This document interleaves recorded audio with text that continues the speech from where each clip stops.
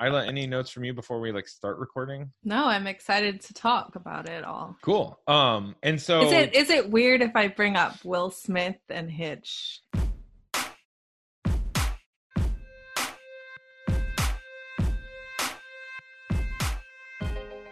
You're listening to People Not Things, a podcast that inspires entrepreneurs, marketers, and creatives to explore how people are the critical connection of our work and ask why we often take them for granted.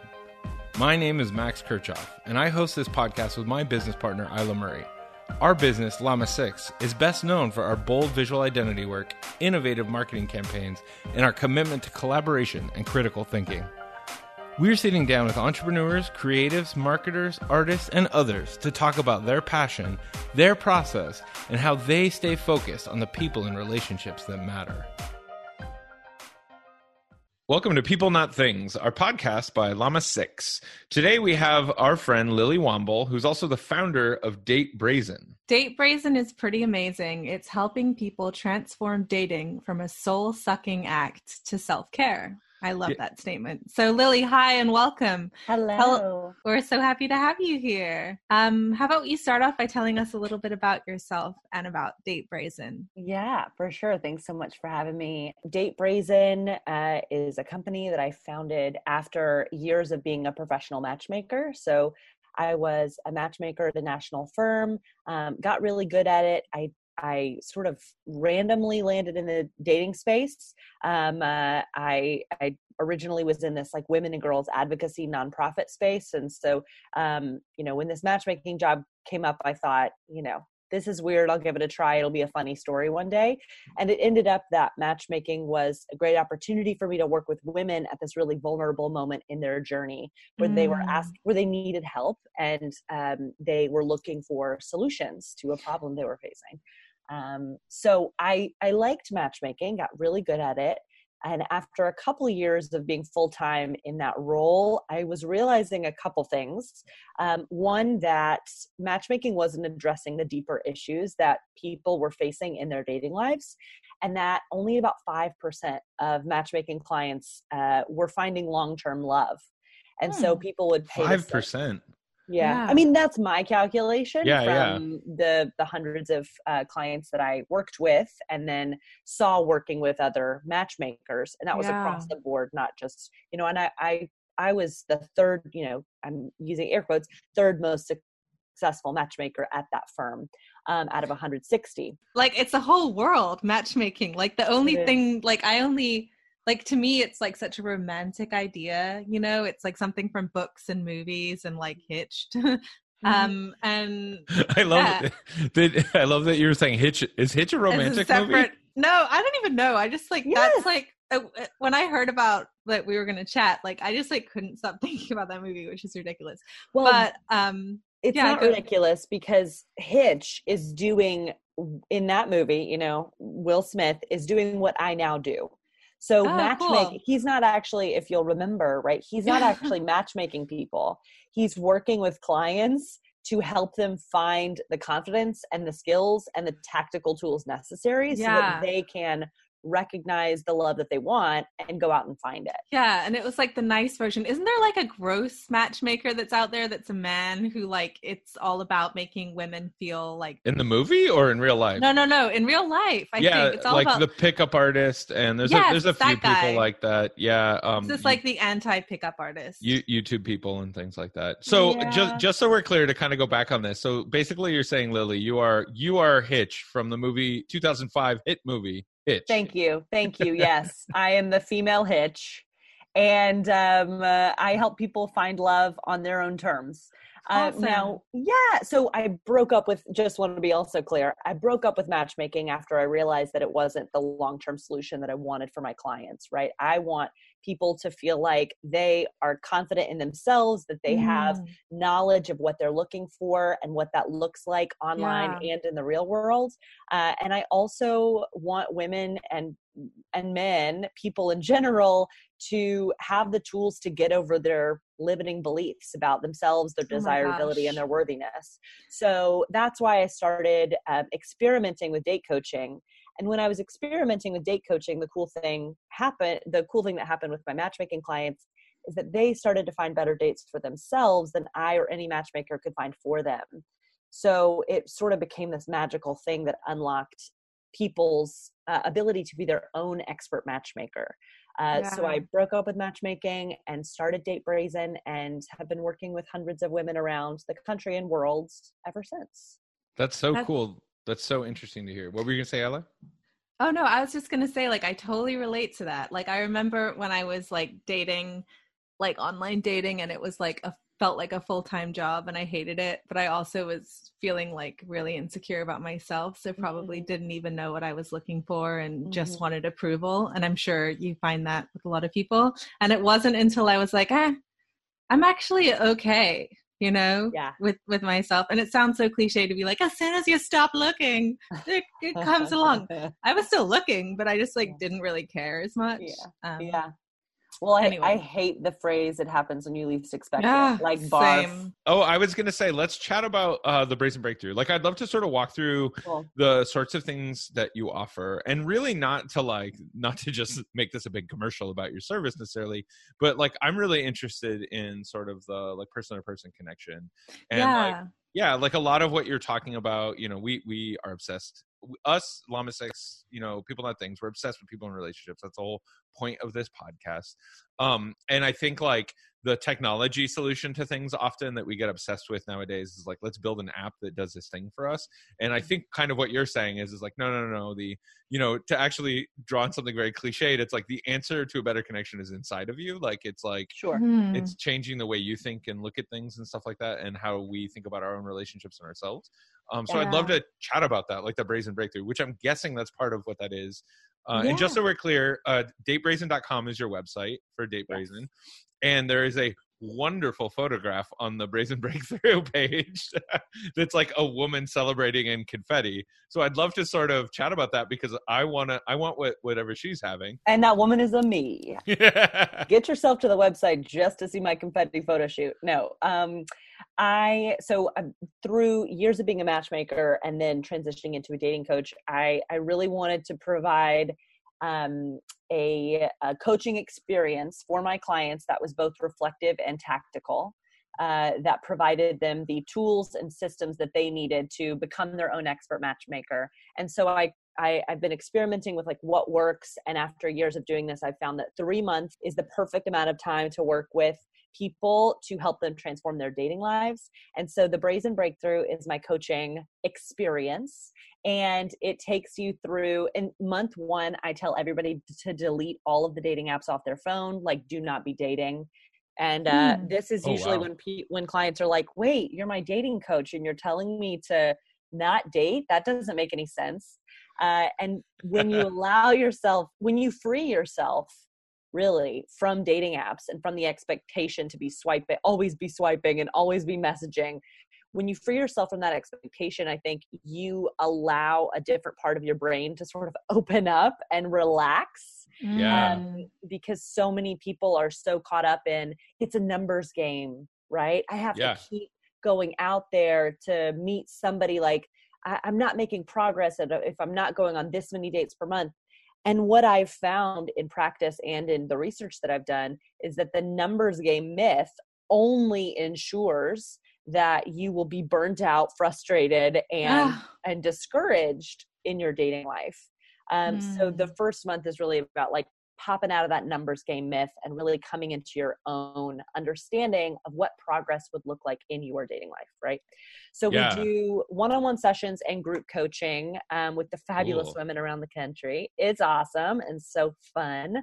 And we have experts come in once a month to do fireside chats. Max, your wife, Megan Saxelby, is an expert that's coming in soon.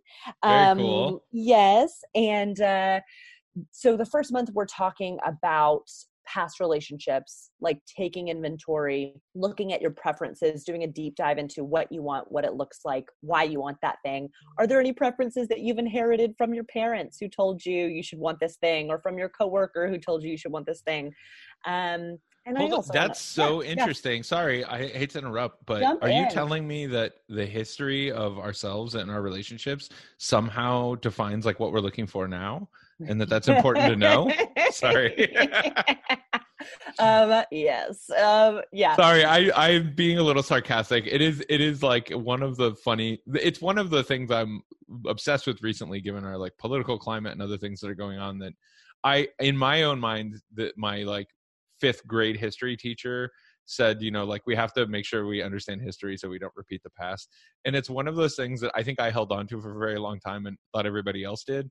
And I'm coming to find out that nobody else really did. And like looking at the history. And so thinking about relationships here, like not to get into like I said, the political or social component, but thinking about relationships, that is super interesting, because I'm reflecting on my own self, and it's like how infrequently I would think about why relationships went bad, or like why I didn't connect with people, and then would just recreate the same situations over and over with similar people. And how cool that is that you walk folks through that, because even just understanding your own personal history, right? Or like you're saying, like your family history, and like I'm surprised that only takes a month, honestly. Well, the good thing about what I love about how I've positioned this program, this experience, is that you have to be working with a therapist to work with me. Yeah. And so or you have to have done intensive therapy in the past, right? Because I'm not a licensed therapist, and I love that I'm not a licensed therapist, because I like what I do. And also we're getting into deep stuff, and there needs to be a time for you to take these worksheets that I'm giving you and take them to your therapist and say, here's what all the work I just did with my dating coach on my past relationships. Like, let's talk deeper about all of it. Right. So, yeah. And some of I have a relationship reflection guide, which is one of those core worksheets, as a freebie on my website. You can find that at datebrazen.com. And the questions that I ask are like, how are you supported? How are you not supported? What's one word that you would use to characterize each of those past relationships? And then what did you learn about yourself and your preferences as a result of that relationship? So that's month 1. Yeah. What do you find if you have something that sticks out in your mind, like in that first month when you sort of are reviewing people's history, talking through, their things, and like you said, you're hopefully they're involved in therapy in some sort or have been in the past. Like, are there very common things that come up, like issues, like how people see themselves, how they see relationships, or anything like that? Is there any like big topics that stick out? Because even when I'm thinking through this, like I'm like, oh yeah, for sure. Like I'm obviously like I'm a man, so it's probably a different experience than women in our society, or like non-binary folks or anyone else, because like the social construct of who I am is sort of different. Yeah. But is there stuff that sticks out? I know for me, there definitely are themes.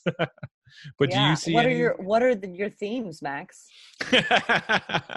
I mean, that's a whole longer conversation. That's another podcast. Yeah, like me personally, I'll share this because I'm very comfortable with this, and Isla knows this, is like I'm deeply emotional.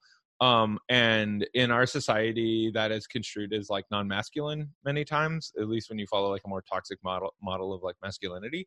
And like I would date people who would treat me with hostility when I was being emotional, and like basically kind of give me the whole like, why are you're being weak, you're not like a tough man if you cry, or if you like take things personally, or if you have an emotional side. And that was like a theme throughout my relationships, actually, until I met my wife.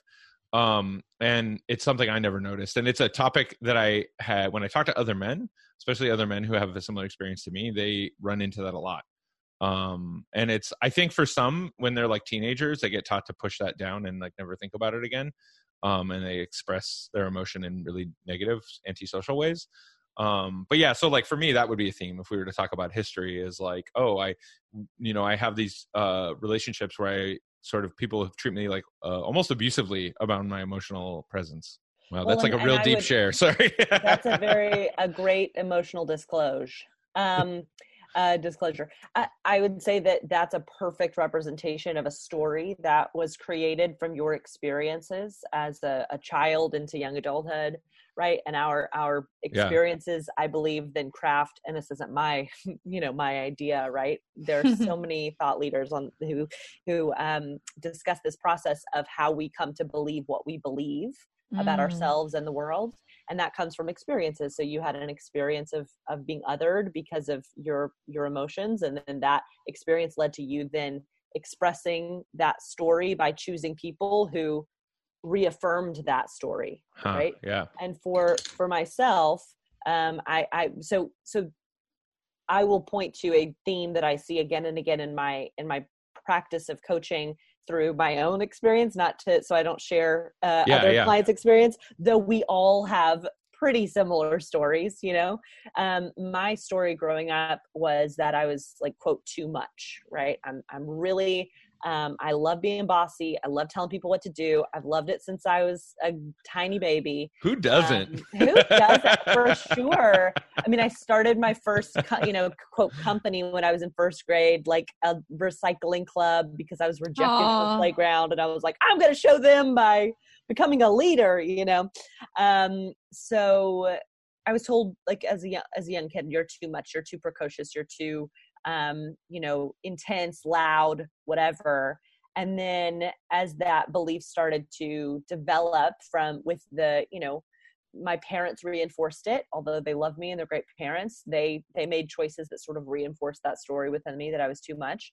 And as a young adult, I ended up choosing a high school boyfriend who ended up, breaking up with me, saying I was too much. Yeah. And then my adult romantic relationships then followed that same pattern. I chose people who thought I was too much and who thought that my, quote, too muchness disqualified me from a relationship with them. Wow. So then I felt like my too muchness was disqualifying me from any healthy relationship.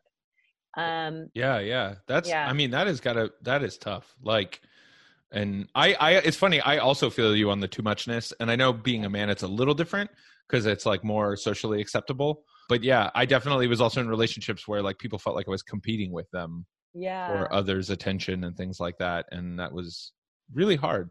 I can only imagine though, like, that sounds really tough. That's so interesting though, how that's informed, I think, like the way you share your experience now with your clients. And I think the process of like month one leading into month two is about how are we going to proactively rescript?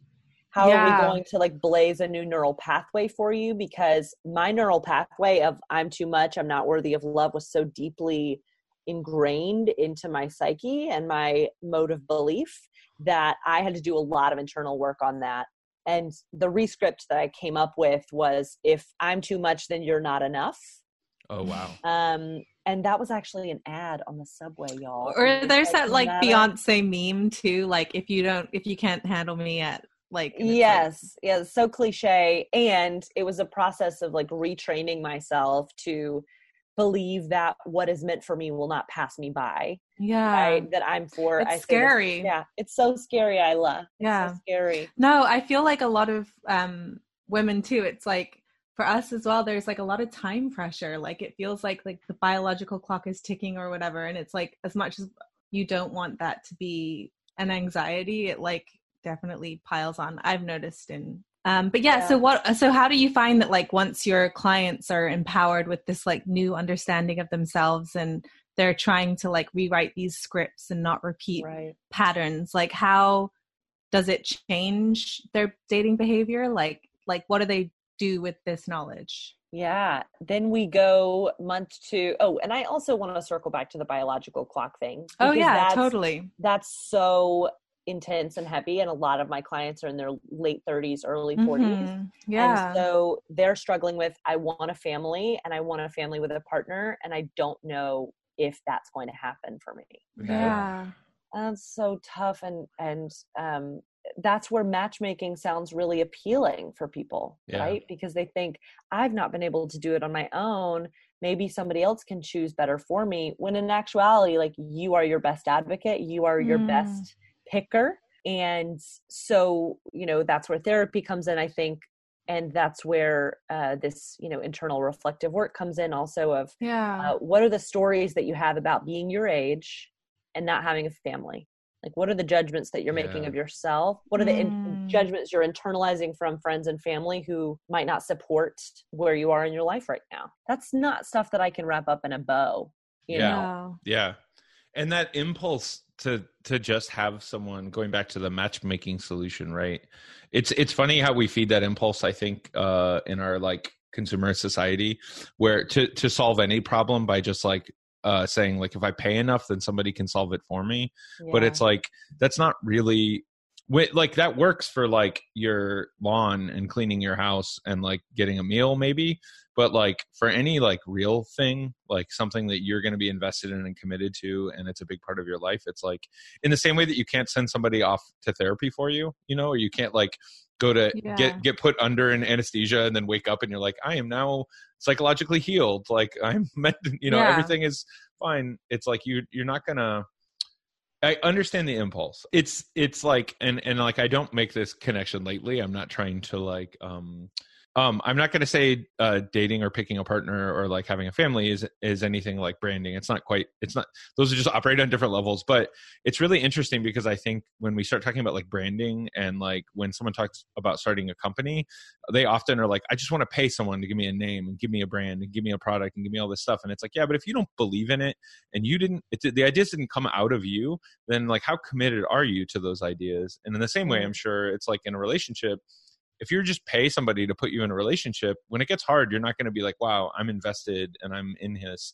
You're going to be like, well, they were wrong. It turns out, and I can just exit now. In matchmaking and with dating apps that you have to pay for, right? Yeah. Like Match.com, like eHarmony, like, and by the way, I've known people that have met partners on every one of these dating sites. I'm agnostic to all of them. Yeah. If not hostile towards some of them. And I think that you're paying for what people perceive they're paying for is access to a quote higher quality pool of people. It's also the monetization, not to go too deep into that, but like the way they the dating has been monetized is very strange, I think. Like in a way where we could talk critically about it. We could talk about like the knock-on effects of it. But I also just think from like the perspective of somebody who like is trying to help people or like have a platform, it is strange the way monetization has happened because it's not, quality is not what happens, right? It's like you're saying, it's access. We're selling access. It's like VIP passes. It's not like you get a meet and greet with the band, if that makes sense. Like you're just getting closer to the stage. And that's like a strange way to monetize it inherently. And it's probably like to think. Why is that strange? Well, it's just because like that's like Lily was saying, it's like we're looking for relationships. We're actually looking for quality and to like get to those moments to understand who somebody is quicker, I think. But that doesn't actually do it. Like being further up in the same line as everybody else doesn't actually make that better. And the whole point of what I'm saying though is it's funny because if I really think about it, part of that's probably just because people are taking other monetization models and applying them to dating, not even thinking about it. And so it's just like anything else, right? It's like I said, maybe they're looking at like Ticketmaster for how to like have a pricing model around a dating app, which is a bad idea. Man, it's so complicated, and I think it's such a worthy topic, which is why I just want to rest here for just a second. The other day, like 4 days ago, Bloomberg came out with an article about Bumble and its founder Whitney Wolfe. Did you guys read this? No. It's very interesting, and the title is something like, "For Bumble, the future isn't female; it's female marketing." And this writer followed, was like had very high level of access to Whitney and was traveling with her, and Bumble is perceived, or the marketing is leading consumers to believe that it's like an app that's advocating for the safety of women, that it's advocating for women's empowerment.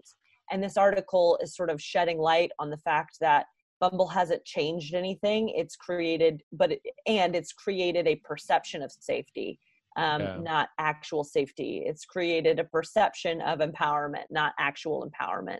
And I think that's, just one small example of how dating apps are using marketing to manipulate users. Yeah, it's such that their marketing is so like almost feminist in the way that they do like their out of home ads and everything.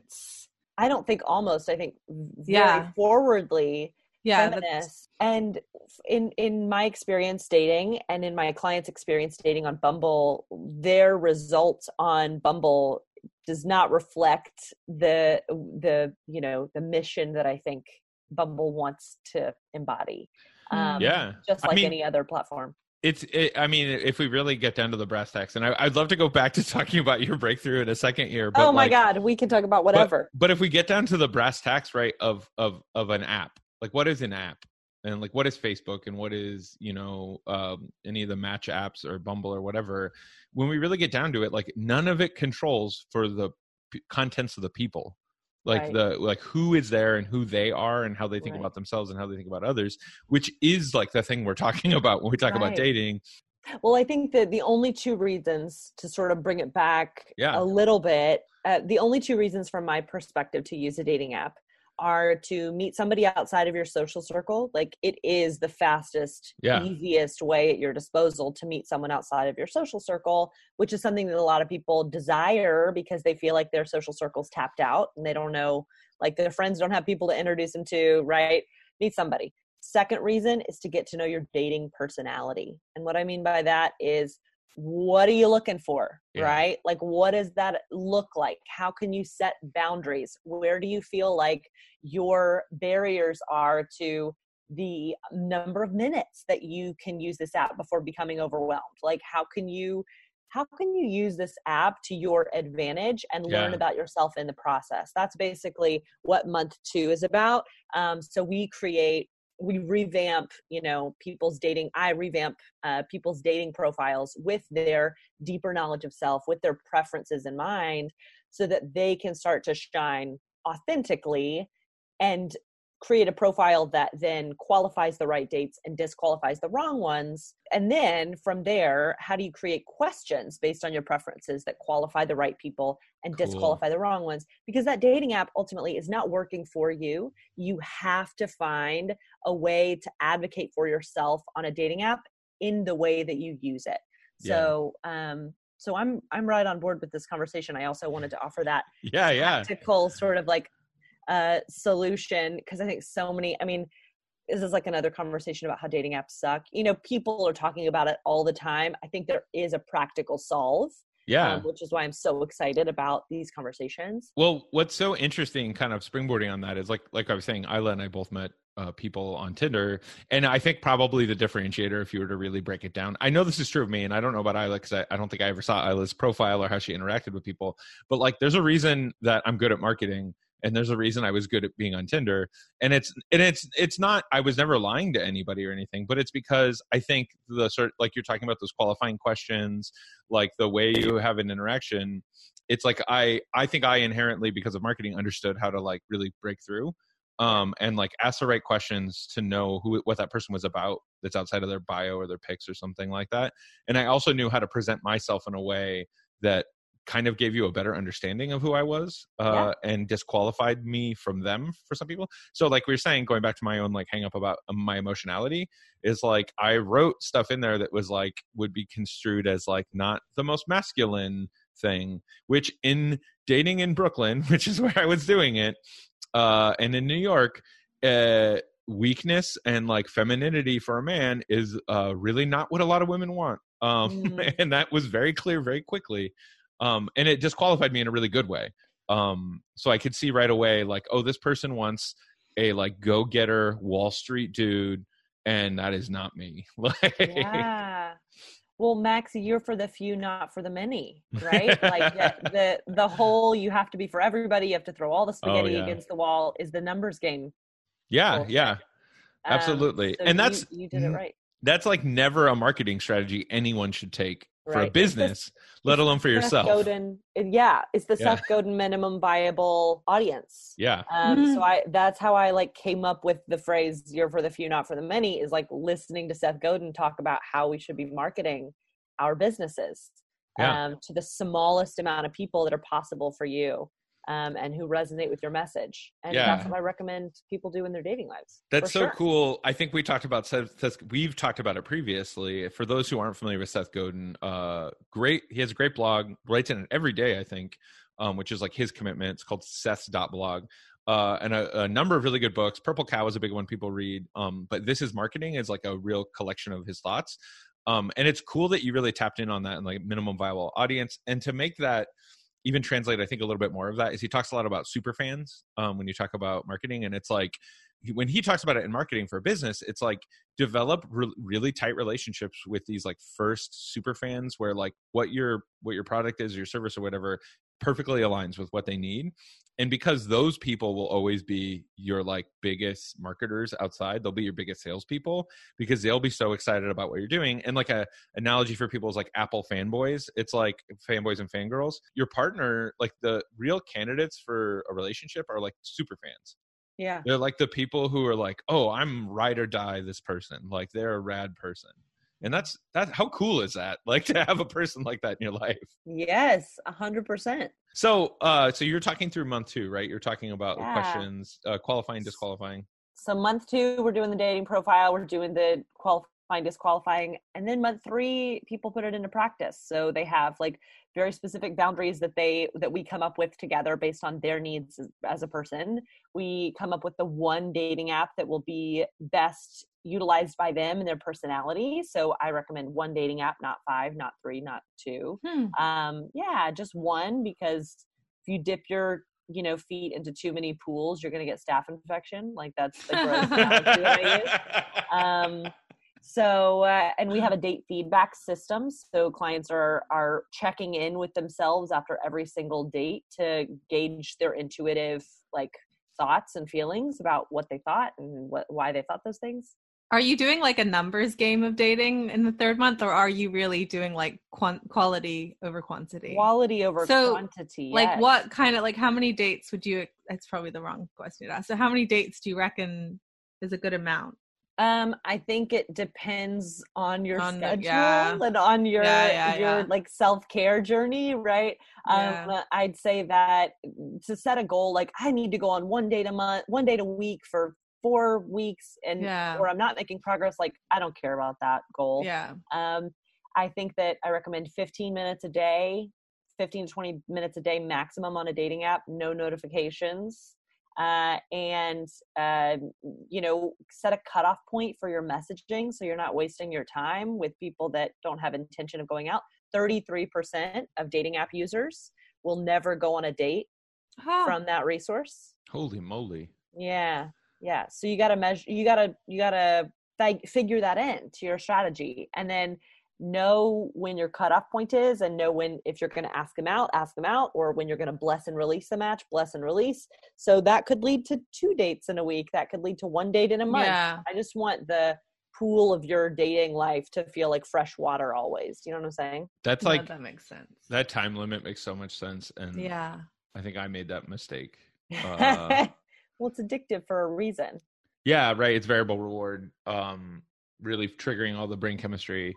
That's so funny. Yeah, because in New York, it's like, I mean, you could just swipe for the rest of your life, probably. Yeah, I feel like a lot of the feedback that you hear from people who are dating on the apps in New York is like, there's just so many options out there that like people will go out and then not follow up because they're like on to the next 5 million people I'm swiping through.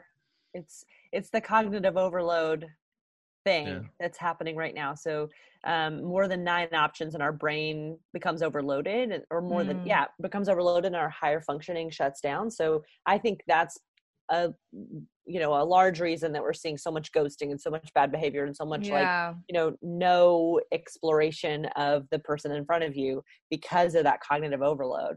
Yeah, for sure. Are the aesthetic parts like I mean, I think it's funny recognizing my own experience as a man and like the sort of social construct of being a man.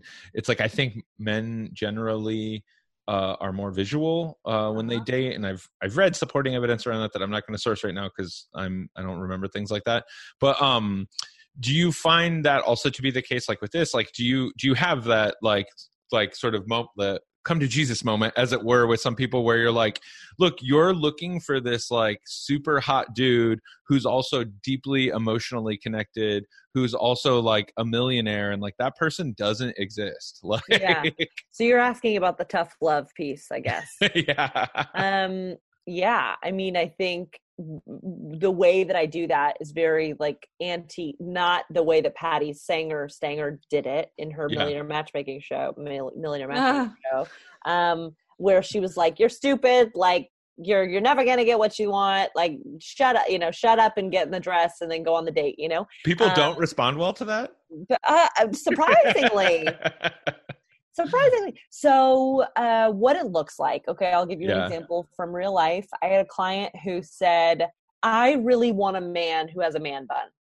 I really want a man bun. I want like a man with long hair. I'm sorry. I'm not laughing at that person if they listen. That's just the most weirdest, funny. Well, we got away from it, but I'll tell you how we did. So and this was in a workship setting. So we were... Hold on. Hold on. I have contextualizing questions here. Okay. Please. Was it qualities represented by the man bun, or was it literally just a man bun? So good question. That was my question. It was okay, what does, and this is with any physical characteristic. So when we do preferences, I ask, right? Why do you want a man with a man bun? Well, sorry. It's like, I want him because he is, I think that men with like long hair are more emotionally connected, right? And I was like, oh, that's interesting. Why do you say that? Oh, well, they're more creative maybe, or they're more open-minded, or they're more whatever. And then we sort of did exploration of that. And then I said, well, how is a man bun literally translating that for you? Or is it, we can come up with some questions for you that gauge that deeper desire. And so that's how we got away from, I need a man with a man bun. She was like, oh, I actually don't need someone with long hair. I was like, great. Now your pool is a little wider. The parallels between what you do and what we do is so interesting to me. Tell me more. Well, Isla can probably speak to this, but in our work, we would call that napkinning. And it's like when a client, if we're designing a visual identity, they're like, I want a serif font and we gotta have this kind of blue. And you're like, wait. You're like describing a logo to us. And it's like, what do you want it to represent though? Like what, and what it is, right, is that they're trying to represent emotions or motivations or like thoughts, but they're using visual language and like cornering us into like, just design this thing I've already thought of. Yeah. Which is so interesting because it's like the exact same problem that you're talking about, which is like the man bun like represents an idea, right? Yeah. Or qualities. Sure. In the same way that like with us, people, you could say like, I want it to be approachable and I want it to be like the audience is women and like this. And you're like, cool. So it doesn't have to be millennial pink and like such and such typeface. It's like, there's other ways of doing that. And there's other ways of seeing it. That's so interesting to me. Man, maybe people just really have like the same problems represented in all these different ways. Yeah, for sure. I think kind of to like wrap it up a little bit and like bring this to a close. It's been so interesting seeing the connection, I think, between what you do and what we do. And really hearing like, I think your work is sort of amazing, and I hope it like grows to become even more influential because I wish I had it, when I was dating in New York, because I went through some pretty dark times, just like being on the apps and going on dates with people and just feeling like almost like I was sliding into a depression because of it. Not before it. I guess I just wanted to give you an opportunity, like if there's sort of something you want to share with folks, people who'd be listening. If you want to sign up for those weekly pieces of dating advice that are really practical and tactical, you can sign up for those emails at datebrazen.com. And I have that relationship reflection guide as a freebie on my website that you can get as well in your inbox to do that deeper work. Yeah. And awesome. At Date Brazen is Instagram. I love taking to that resource. And I don't know when this podcast is going to launch, but I am going on tour. So I live in New York. I do workshops in New York. And I'll be doing workshops in New York and workshops in San Francisco and workshops in DC in the next 3 months.